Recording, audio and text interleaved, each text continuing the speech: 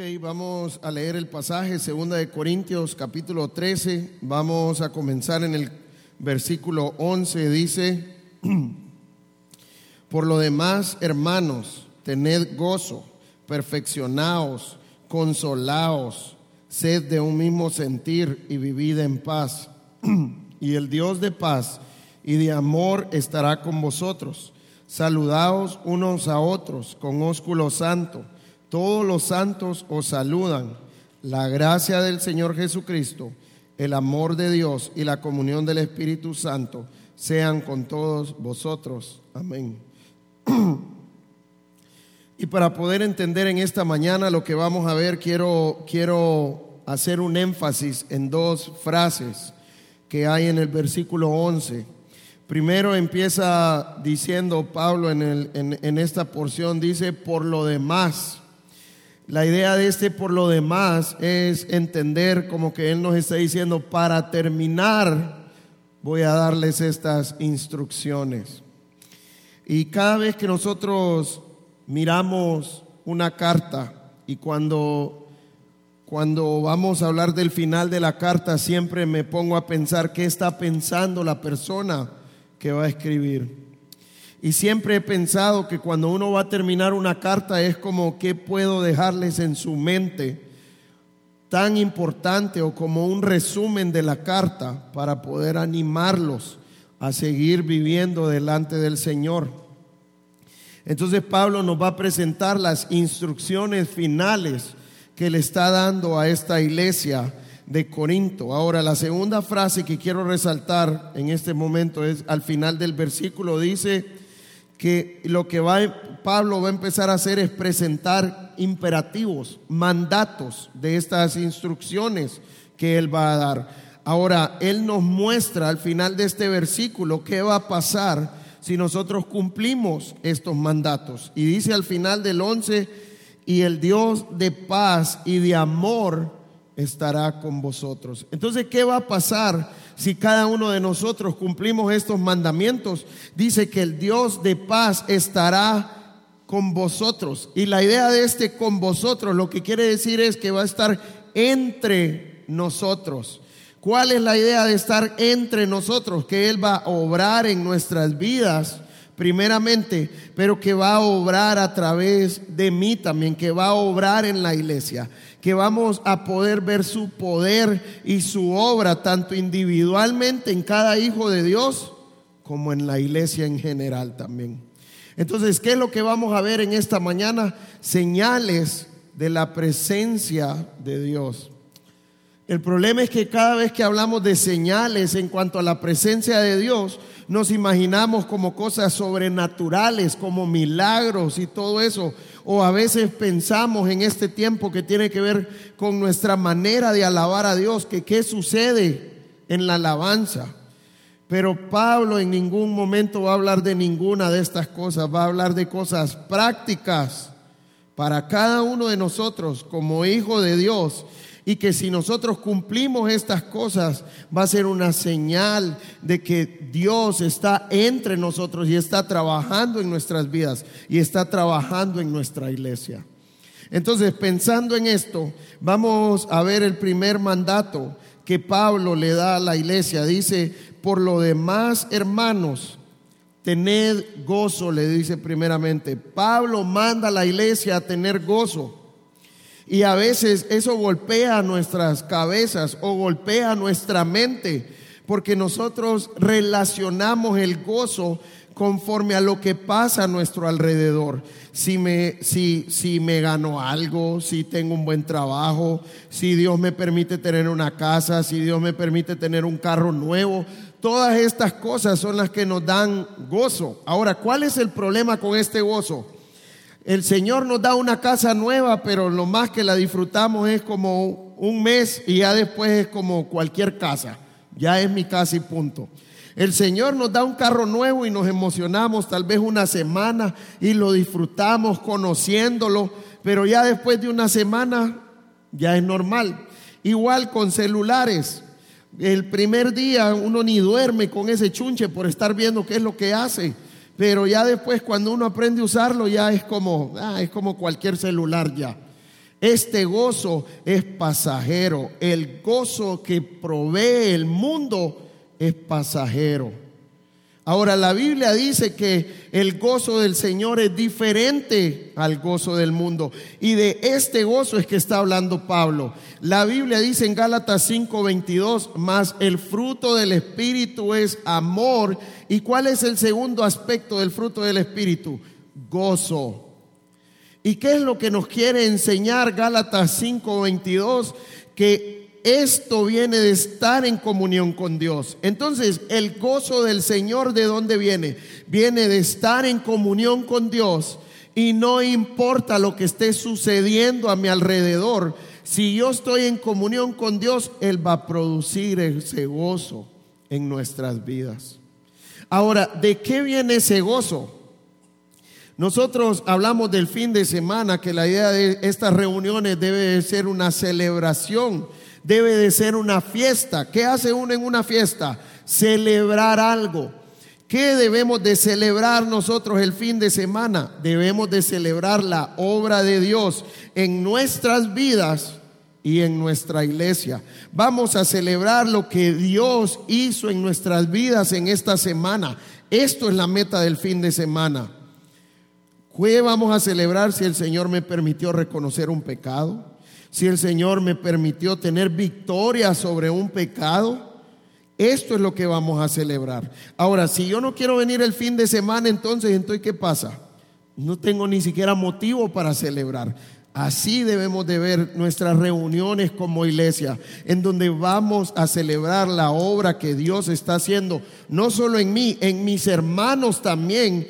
Y vamos a celebrar la comunión que Dios nos ha dado como iglesia. Importante es entender que este gozo no viene a través de las circunstancias, sino que viene de vivir en comunión con Dios. El otro aspecto importante de esto es que todos estos imperativos tienen un tiempo verbal presente. Esto significa que no es que solo estoy gozoso en este momento. El presente no solo es este momento, sino que es algo continuo también.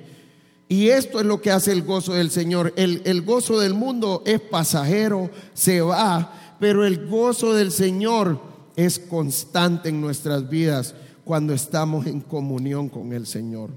Y yo quiero animarle a poder buscar estar en comunión con el Señor para que Dios pueda producir este gozo en cada una de nuestras vidas. ¿Cómo viene eso? Que Él sea el primer lugar. La Biblia dice que busquemos las cosas de arriba y no las de la tierra. Que nos enfoquemos en las cosas del Señor, que Él sea lo primero en nuestras vidas. Y por eso Dios nos dice que no tengamos dioses ajenos delante de Él. Que no haya algo en mi vida que se vuelve más importante que Dios, porque estoy desenfocándome de Dios y estoy enfocándome en otra cosa. Y eso se vuelve mi Dios, si eso se vuelve más importante que nuestro Dios. Si nos enfocamos en el Señor, voy a vivir en comunión con Él y Él va a producir ese gozo en nuestras vidas. Vamos a ver el segundo mandato. Entonces, la primera señal es el gozo en nuestras vidas. Segundo mandato dice: perfeccionaos. Y ya habíamos hablado de perfeccionarnos la semana pasada. Pablo oraba por la perfección de los hermanos de Corinto. La idea de perfeccionarnos no es que voy a ser perfecto, que ya no voy a pecar, porque en este cuerpo eso no va a ser real. Perfeccionarnos tiene que ver con madurez. Entonces, ¿cuál es la idea de perfeccionarnos? Si me das la segunda, por favor. La segunda señal tiene que ver con perfeccionarnos, con apartarnos del pecado. La idea no solo es apartarnos del pecado, sino vivir en obediencia a su palabra. Esto es lo que Dios anhela de cada uno de sus hijos. Y esto es lo que nosotros, cada uno, necesitamos buscar: perfeccionarnos, crecer en la madurez, buscar la santidad de Dios, apartándome de mis pecados y viviendo en obediencia a su palabra. Entonces, la segunda señal es que nos vamos a apartar del pecado y va a ser algo continuo en nuestras vidas. No es que solo cierta temporada y después no. Dios quiere que nos rindamos a Él para que Él nos esté mostrando nuestros pecados y que podamos apartarnos y vivir en victoria, en obediencia a su palabra. ¿Cuál es el tercer mandato? Después de perfeccionaos, sigue consolaos. La idea de consolarnos tiene que ver con congregarnos. Nosotros a veces tenemos un mal concepto de lo que es congregarnos.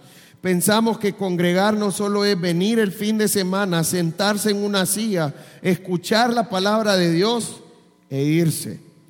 Para Dios esto es lo que Él anhela de sus hijos. Es suficiente para Dios que hagamos esto. La Biblia dice en Hebreos 10:23 que nos estimulemos al amor y a las buenas obras. Y después de dar este mandato nos dice, no dejando de congregarnos, según algunos tienen por costumbre.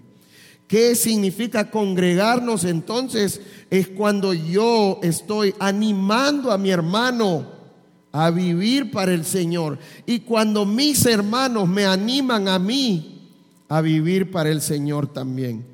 Y Dios quiere que yo sea parte de esto. ¿Sabe cuál es el problema? Muchas veces que a veces solo quiero que me animen, a veces solo quiero que me enseñen a mí, pero no estoy cumpliendo con la responsabilidad que Dios me da de ayudar a mis hermanos, a animarlos a vivir para el Señor.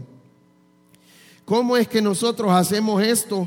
Primero, enseñando y recibiendo de la palabra de Dios. Tengamos cuidado porque a veces nosotros solo queremos servir al Señor y queremos enseñar la palabra de Dios, pero yo no estoy recibiendo enseñanza de nadie. Y por eso cuando usted viene a nuestra iglesia, nosotros le animamos a que sea parte de un estudio bíblico. Incluso los primeros miembros que hubieron en nuestra iglesia hasta este tiempo, seguimos animándoles para que puedan ser parte de un estudio bíblico. Y yo quiero animarle a usted, si usted no está recibiendo un estudio, quiero animarle a acercarse a uno de nosotros, porque esta es la única manera en que nosotros podemos perfeccionarnos, cuando estudiamos la palabra de Dios con otros hermanos y cumplimos el mandamiento de congregarnos también. Entonces necesitamos enseñar la palabra de Dios, pero necesito recibir enseñanza de otra persona también. Primero es enseñar principios bíblicos. ¿Cuál es el segundo paso? Exhortar y recibir exhortación de mis hermanos también.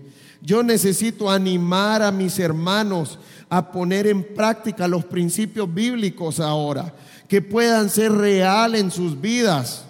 Pero también yo necesito recibir exhortación también. Y tercero, en esta parte de congregarnos tiene que ver con amonestarnos, con amonestar a mis hermanos y con recibir amonestación. Estas tres cosas deben de ser algo natural en la vida de la iglesia.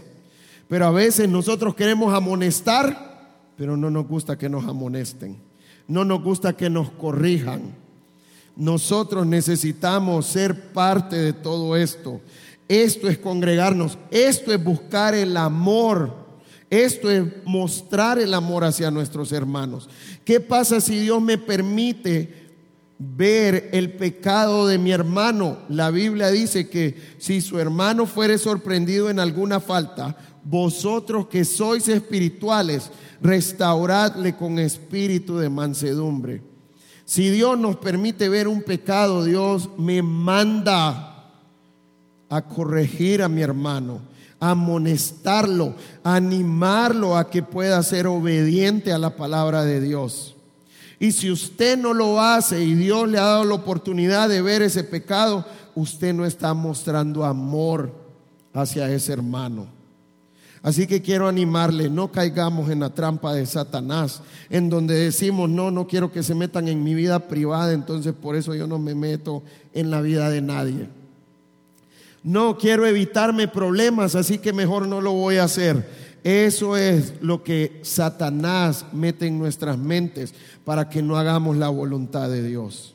Así que quiero que nos animemos mutuamente a ser parte de estas tres cosas en la iglesia y que puedan ser natural en nuestras vidas y en nuestra iglesia también. Esa es la parte de consolarnos. ¿Cuál es el siguiente mandato? Dice, sed de un mismo sentir. Y yo quiero animarle a tener cuidado con esta parte, porque muchas veces las iglesias confundimos ser de un mismo sentir con uniformidad. No es lo mismo unidad que uniformidad. Uniformidad tiene que ver con vernos igual. La mejor manera de entenderlo es cuando uno está en la escuela, a uno le ponen un uniforme y nos vemos todos iguales, andamos la misma camisa, andamos el mismo pantalón, pero no siempre pensamos igual. Entonces, ¿cuál es la siguiente señal? Si me ayudas con la siguiente. Ser de un mismo sentir es estudiar juntos la palabra de Dios. Porque la idea de ser de un mismo sentir no es que piensen igual que yo, que soy el pastor. No es que piensen igual que la persona que los está discipulando, sino tiene que ver con pensar y decidir conforme a la palabra de Dios. Esto es ser de un mismo sentir, en donde entendemos los principios bíblicos y esta va a ser nuestra manera de vivir y pensar conforme a los principios bíblicos. Entonces no es lo que un hombre dice, sino que es lo que la palabra de Dios dice. Ahora, si nosotros queremos crecer en ser de un mismo sentir, necesitamos estudiar la palabra de Dios juntos. Y por eso en nuestra iglesia animamos a ir al grupo casa para poder crecer juntos en la palabra de Dios. Animamos a venir a los grupos medianos para poder crecer juntos en la voluntad de Dios. Animamos a los hermanos a seguir estudiando la palabra de Dios con otro hermano para que podamos crecer en unidad. Pregunta, ¿vamos a pensar diferentes en algún momento? ¿O vamos a ver diferente la palabra de Dios? Sí, pero que esto no sea motivo de división, sino de buscar juntos la voluntad de Dios y estudiar juntos la voluntad de Dios. Hacerlo con amor y respeto, porque a veces, y vos pensás eso, qué barbaridad. Y volteamos a ver mal a la gente cuando ya no piensan igual que nosotros. Y a veces hasta, y sos el pastor de la iglesia. Y sos el líder de damas. Y tenemos todas estas frases para mostrar descontento cuando pensamos diferentes. Así que necesitamos buscar la voluntad de Dios. Y esto solo viene a través de estudiar la palabra de Dios juntos. Vamos a ver la siguiente señal. Al final, el último de ese versículo, mandato, dice, y vivid en paz. A veces pensamos que vivir en paz tiene que ver con ausencia de conflictos o tiene que ver con armonía, y a veces ni corregimos a nuestros hermanos porque decimos, es que yo no quiero tener problemas con nadie. Pero ¿qué dice la palabra de Dios en cuanto a estar en paz? Vamos a Hebreos capítulo 12, a ver qué dice su palabra. Hebreos capítulo 12. Y vamos a ver el versículo 14. Dios nos da dos mandatos en este versículo y nos da una promesa también en este versículo, que si nosotros cumplimos los dos mandatos, la promesa va a ser real en nuestras vidas. Dice el 14, seguid la paz con todos y la santidad, sin la cual nadie verá al Señor. ¿Qué es lo que me está diciendo este versículo? La idea es tener comunión con Dios. Yo no puedo tener comunión con Dios si yo no cumplo estos dos mandatos. Uno es estar en paz con todos y vivir en santidad, seguir la paz y la santidad. Pregunta, ¿yo puedo engañar a la gente que vivo en santidad? Sí. pero a Dios no lo puedo engañar. Yo puedo engañar a la gente que estoy en paz con todo el mundo, sí, pero a Dios no lo puedo engañar.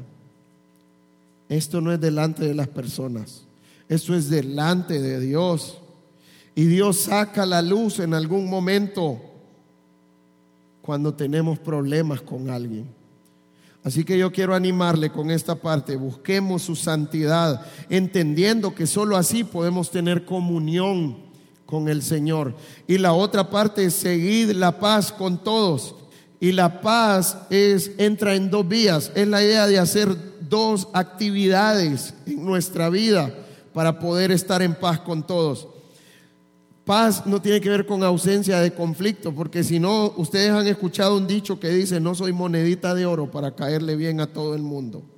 En algún punto de su vida usted no le cayó bien a alguien o ha tenido problemas con alguien. ¿Cuál es la idea de estar en paz? Porque si fuera esta la idea, nunca podríamos cumplir este mandato. Siempre va a haber alguien que nos va a ver mal. ¿Cuál es la idea de cumplir? Dios no nos va a pedir cosas que no podemos cumplir. Entonces, ¿cuál es la idea de cumplir este mandato?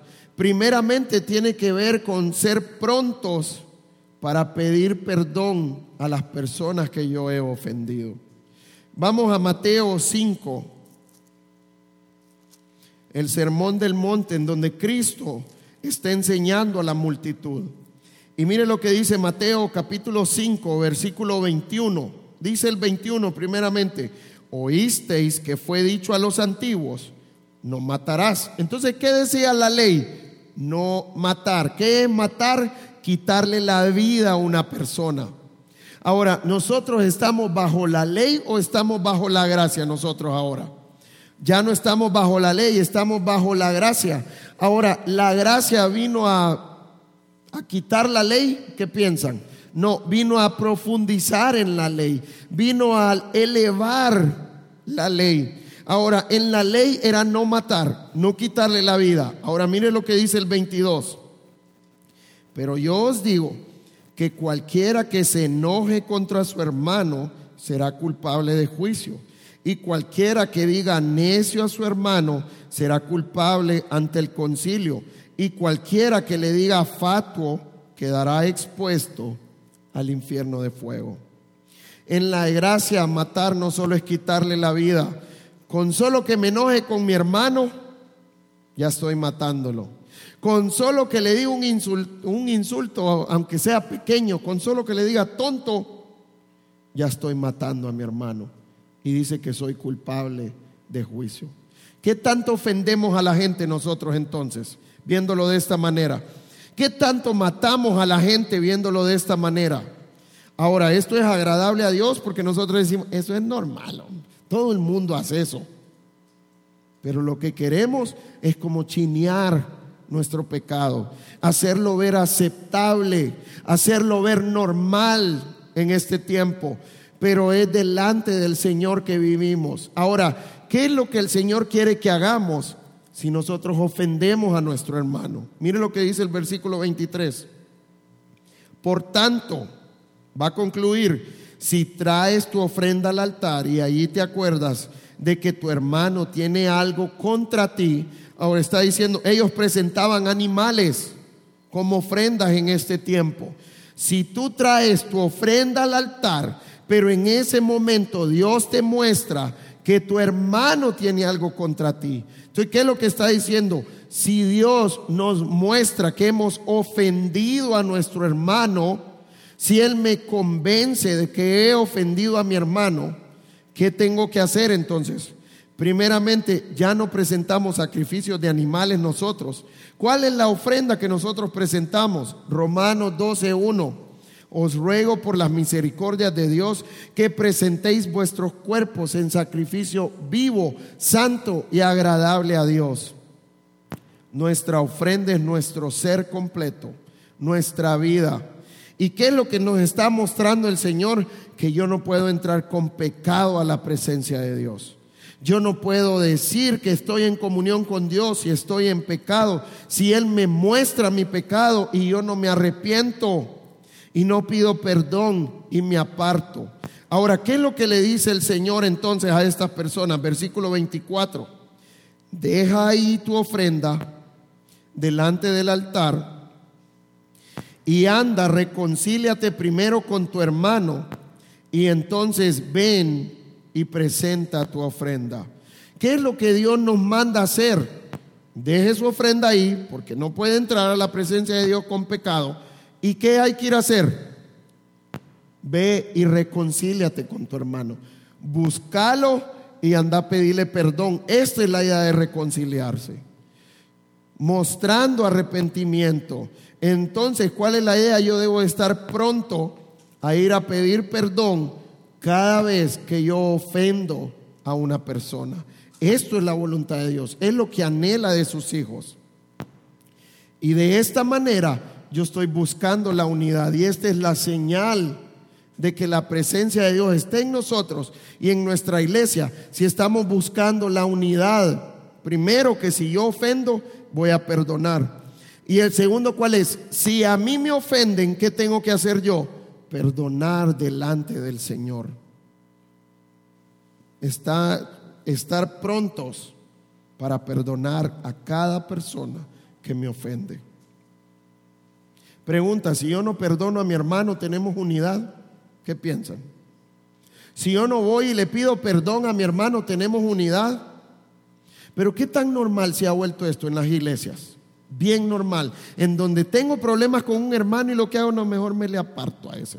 Y hasta decimos cosas como: el sabio ve el mal y se aparta. Y lo queremos ver espiritual, pero eso va en contra de lo que la palabra de Dios dice, porque estamos atentando contra la unidad de la iglesia. Así que yo quiero animarle: si usted tiene un problema con un hermano, vaya y arréglelo. Si usted lo ha ofendido, vaya y pídale perdón. Si ese hermano lo ofendió, perdónelo delante del Señor, para poder estar en unidad como iglesia. La Biblia nos dice en 1 Juan 4:20: ¿cómo puedo decir que amo a Dios al que no veo, si aborrezco a mi hermano al que veo? Saben, nosotros pensamos que entramos en lucha con la persona, pero nuestra lucha no es con la persona, es con Dios si yo no lo perdono. Es con Dios si yo no le pido perdón, y yo pierdo mi comunión con el Señor. ¿Quién pierde más entonces, la persona o yo? Nosotros perdemos más, porque debemos de anhelar la comunión con nuestro Dios. Así que yo quiero animarle que como iglesia busquemos la unidad, que sea real en nuestras vidas, que sea real en nuestra iglesia. Si usted sabe que un hermano suyo no se habla al otro, lleve a su hermano y anímelo a hablar con esa persona. Y no llevemos los chismes, porque a veces nos involucramos, aunque yo no esté involucrado. Cuando empiezo a escucharle a la persona y yo no lo animo a ir donde esa persona a arreglarlo. Nuestra actitud, ¿cuál debe ser? Si alguien se acerca a mí: vamos, yo te acompaño para que te arregles con él, y busquen la unidad y restauren su comunión. Y sin comunión no puedo vivir para el Señor. No puedo alabar al Señor, no puedo servirle al Señor. Y a veces tenemos problemas con un montón de gente y estamos levantando nuestras manos, estamos sirviendo al Señor, pero esto a Dios no le agrada. Así que yo quiero que nos animemos mutuamente a buscar la unidad con nuestros hermanos, arreglando cada asunto que hay entre nosotros. Esto es la voluntad de Dios. Vamos a ver el siguiente mandato, versículo 12. Dice el versículo 12 en 2 de Corintios, capítulo 13, versículo 12: saludaos unos a otros con ósculo santo. Pablo está mandando a la iglesia a saludarse con ósculo santo. ¿Saben ustedes lo que es ósculo? Ósculo es un beso. Entonces Pablo está mandando a la iglesia a saludarse con un beso santo. ¿Será que nosotros creemos que nos mandan a saludarnos con beso a nosotros? En nuestro contexto no nos saludamos con besos los hombres, por lo menos. Nos damos un apretón de manos y eso es suficiente. O nos damos un abrazo. La idea aquí no es que Pablo está mandando a la iglesia a saludar de esa manera. Lo importante es entender el principio. Le está diciendo que se saluden con un beso santo. Pregunta, si hay besos santos, ¿eso indica que hay besos no santos? ¿O impíos? ¿O malos? ¿O hipócritas? Mejor dicho, yo le hago una pregunta. ¿Cómo entregaron a Cristo? Con un beso. ¿Ese fue un beso santo o fue un beso hipócrita? Hipócrita. ¿Cuál es la meta del principio aquí? ¿Cuál es la señal? Si me das la siguiente, por favor. La siguiente señal es... Dame la siguiente, por favor. Estar pendientes de nuestros hermanos. ¿Qué es estar pendiente de su hermano? Mire, usted no sabe el impacto que un saludo hace en una persona. Yo llegué a la iglesia en Tegucigalpa y en esta iglesia la esposa del pastor Kid, se llama Laura, ella. Cuando yo empecé a discipular gente y a llevarme y a tener comunión con las personas de la iglesia, mucha gente me decía: wow, Laura es increíble, cómo se sabe el nombre de todo el mundo. Cuando yo me vine de Tegucigalpa habían como 800 personas, 900 personas en la iglesia, y Laura se sabía los nombres de cada persona de la iglesia, no solo de los papás, de los hijos también. Y muchas personas me dijeron: yo me quedé en esta iglesia por lo que Laura hizo, porque me habló por mi nombre y porque me saludó. Y yo la miré muchas veces que cuando no conocía el nombre de alguien, andaba buscando a alguien que le dijera el nombre para acercarse a la persona y llamarlo por su nombre. Usted no sabe el impacto que un saludo da. Pero nosotros ponemos muchas excusas. A veces, es que yo soy volado, es que yo no veo la gente. Yo quiero animarle a estar pendiente de sus hermanos y que nos saludemos, no con besos, sino como estamos acostumbrados a hacerlo. Nosotros nos abrazamos, pero si yo abrazo, ¡ay, otra vez Gerson! ¿Por qué me lo encontré, Señor? ¿Eso es hipócrita o es algo santo? Y así somos. Y como les digo, podemos engañar a la gente, pero al Señor no lo podemos engañar. Y esto es delante del Señor. Dios sabe si yo estoy saludando como el Señor quiere, porque estoy pendiente de mi hermano. Y yo quiero animarles. En la iglesia estamos acostumbrados ahora a hablarnos de hermanos y de todo eso, y a mí me dicen pastor. Pero yo le hago una pregunta: ¿usted con sus hermanos carnales le dice hermano tal? Yo no le digo a mis hermanos hermana Karen, hermano Miguel, hermana Lilian. No, los trato por su nombre y por su apellido, porque conozco a su hermano. Pero aquí a veces nos traen: hermano, ¿cómo es que se llama este? Y lo vemos espiritual más bien. Por otro lado, ¿necesitan decirme pastor a mí? No, si Dios no me bautizó pastor. El título no me hace pastor. El título no lo hace usted abogado, el título no lo hace usted doctor, el título no lo hace usted ingeniero. Pero es algo que el mundo nos ha metido y se ha metido en nuestra iglesia también. Yo les apuesto que hay muchos que ni siquiera mi nombre se saben. Se saben el apodo, pero no el nombre, muchos. Y decir el pastor Teto, decimos, con elegancia. ¿Alguien sabe que me llamo Héctor Mauricio Funes? No necesitan decirme pastor.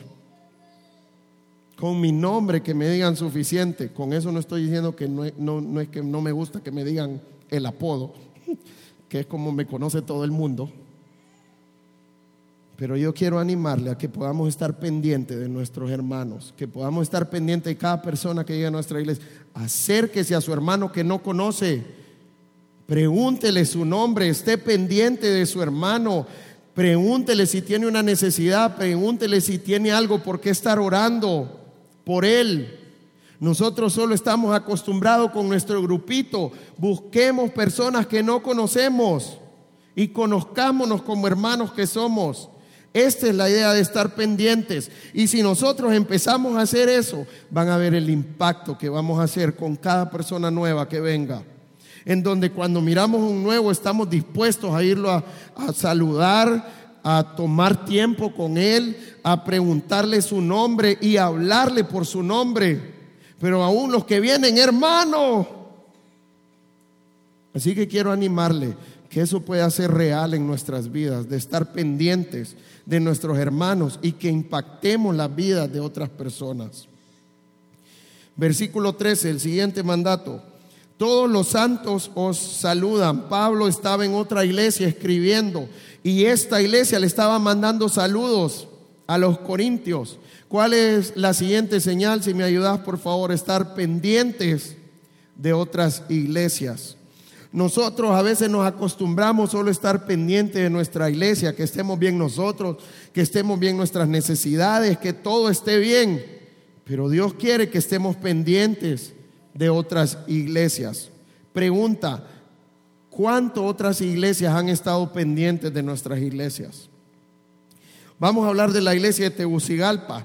Por 3 años ellos pagaron el sustento de los pastores, pagaron todos los gastos de la iglesia para que esta iglesia pudiera funcionar, para que esta iglesia pudiera crecer y comenzarse.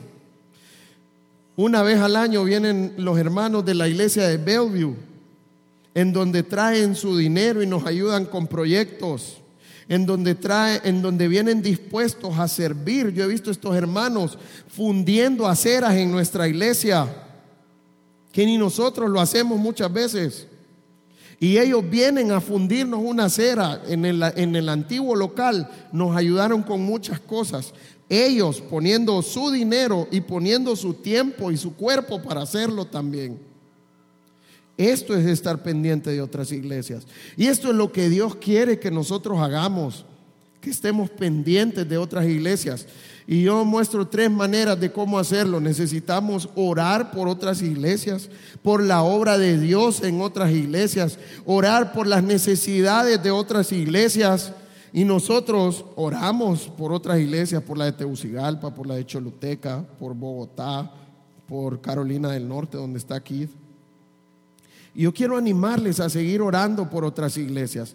¿De qué otra manera podemos estar pendientes de otras iglesias? Dando para sus necesidades. Y yo quiero que ustedes sepan que como iglesia nosotros apoyamos económicamente la iglesia de Choluteca. Damos una cantidad mensual para que esta iglesia pueda caminar y pueda funcionar. Pero yo estoy seguro que Dios quiere que sigamos creciendo en esta área, o que les apoyemos más a Choluteca, o que apoyemos nuevas iglesias también, en apoyar en sus necesidades también. Tercero, dando para comenzar nuevas iglesias.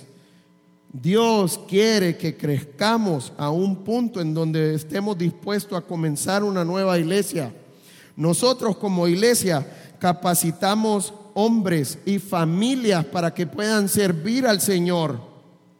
Hombres que tienen un llamamiento del Señor para servir a tiempo completo. Actualmente tenemos 2 hombres en nuestra iglesia en donde nosotros proveemos un sustento para que puedan estar estudiando la palabra de Dios y para que puedan servir a la par de los pastores, porque es parte de la formación pastoral también. Y necesitamos seguir haciendo esto, porque si no capacitamos nuevas personas, ¿qué va a pasar? No vamos a poder mandar personas para comenzar nuevas iglesias. O nuestra iglesia necesita más pastores para que pueda seguir creciendo también. No es posible que tengamos una iglesia de 1000 personas y que solo tengamos 2 pastores. 2 pastores no pueden pastorear una iglesia de 1000. Necesitamos más pastores a medida que la iglesia está creciendo. Necesitamos más ancianos a medida que nuestra iglesia está creciendo también. ¿Y cuál es la meta de la formación también? Poder llegar a un punto en donde podemos decir, ok, vamos a cubrir el sustento de este pastor y vamos a cubrir los gastos mensuales por mientras la iglesia crece y puede sostenerse sola. Y yo estoy seguro que Dios anhela y desea que hagamos eso como iglesia. Y por eso yo quiero animarle a seguir siendo fiel en su ofrenda, a seguir creciendo en esta parte de dar. para que podamos llegar a un punto en donde estemos listos para decir, ok, vamos a comenzar una iglesia, aquí está el pastor y aquí están los gastos por mientras comienza la iglesia y crece y puede sostenerse sola. Así que quiero animarle a estar orando por esto. Quiero animarle que Dios esté levantando los obreros, los hombres que necesitamos levantar para esto también. Y que como iglesia podamos participar en extender el reino de Dios en la tierra también. Ahora, ¿cómo esto es real en nuestras vidas? ¿Cómo esto llega a ser real en nuestras vidas? Versículo 14. Dice el 14. La gracia del Señor Jesucristo, el amor de Dios y la comunión del Espíritu Santo sean con todos vosotros. Amén. Y es impresionante cómo este versículo menciona las tres personas de la Trinidad y nos muestra también cómo estas tres personas sirven a la iglesia, qué es lo que proveen a la iglesia las tres personas de Dios. Entonces, primero dice la gracia del Señor Jesucristo. Primero es la gracia de Jesús. ¿Qué tan importante es la gracia de Jesús? Muy importante. Si yo no tengo a Cristo, yo no puedo tener su gracia. La gracia solo está disponible para los creyentes. ¿Y cuál es la gracia de Dios? Es el poder que Dios me da, o la capacidad que Dios me da para vivir en obediencia a su palabra. Sin su gracia no puedo vivir para el Señor. Sin su gracia no puedo servir al Señor. Sin su gracia no puedo hacer el ministerio. Sin su gracia esta iglesia no podría crecer. Y por eso es bien importante la gracia de Dios. Y necesitamos vivir en la gracia de Dios por esto. El segundo aspecto es el Padre. El amor de Dios, el amor del Padre. La Biblia dice, mas Dios muestra su amor para con vosotros, en que siendo aún pecadores, Cristo murió por nosotros. Y Romanos 5:5 nos dice que este amor ha sido derramado en nuestros corazones. El amor es el que nos debe de mover a hacer todas estas cosas. Si no tenemos el amor de Dios, vamos a destruir la iglesia en vez de edificarla, aunque hagamos todas estas cosas. Yo puedo corregir a mi hermano, pero si no es en amor, estoy destruyéndolo y no edificándolo realmente. Y la última es, y la comunión del Espíritu Santo sea con todos vosotros. Amén. Si yo no tengo la comunión con el Espíritu Santo, yo no puedo tener comunión con mis hermanos. Y yo quiero animarles que podamos crecer en esto de la comunión, porque este es el anhelo de Dios, que seamos una iglesia unida, una iglesia que vive en comunión con los hermanos. Y todo esto se logra a través del Espíritu Santo, que porque tengo comunión con el Espíritu Santo, yo puedo tener comunión con mis hermanos también. Que podamos ser reconocidas como una iglesia amorosa, como una iglesia que edifica su iglesia, que ama a cada miembro de su iglesia, y que podamos ser un impacto para otras personas. Vamos a orar. Señor, en esta mañana queremos darte gracias por este tiempo. Queremos darte gracias, Señor, por nuestras vidas. Gracias por tu obra, Señor, en cada uno de nosotros. Gracias por la salvación que tú nos has regalado, Señor. Quiero pedirte que tú obres en cada una de nuestras vidas, Señor. Que todas estas señales que miramos de tu presencia puedan ser real en nosotros, Señor. Ayúdanos a rendirnos a ti, Señor, para que todo esto pueda ser real en nuestras vidas, Señor. Y que tú trabajes en nuestras vidas y que tú trabajes en nuestra iglesia, Señor, en donde estamos listos a mostrar el amor, en donde estamos listos a corregirnos por amor también, Señor, porque queremos edificar la iglesia. Ayúdanos a ser cuidadosos, a no destruir la iglesia en vez de edificarla, Señor. Todo esto te lo pedimos en tu bendito y santo nombre. Amén.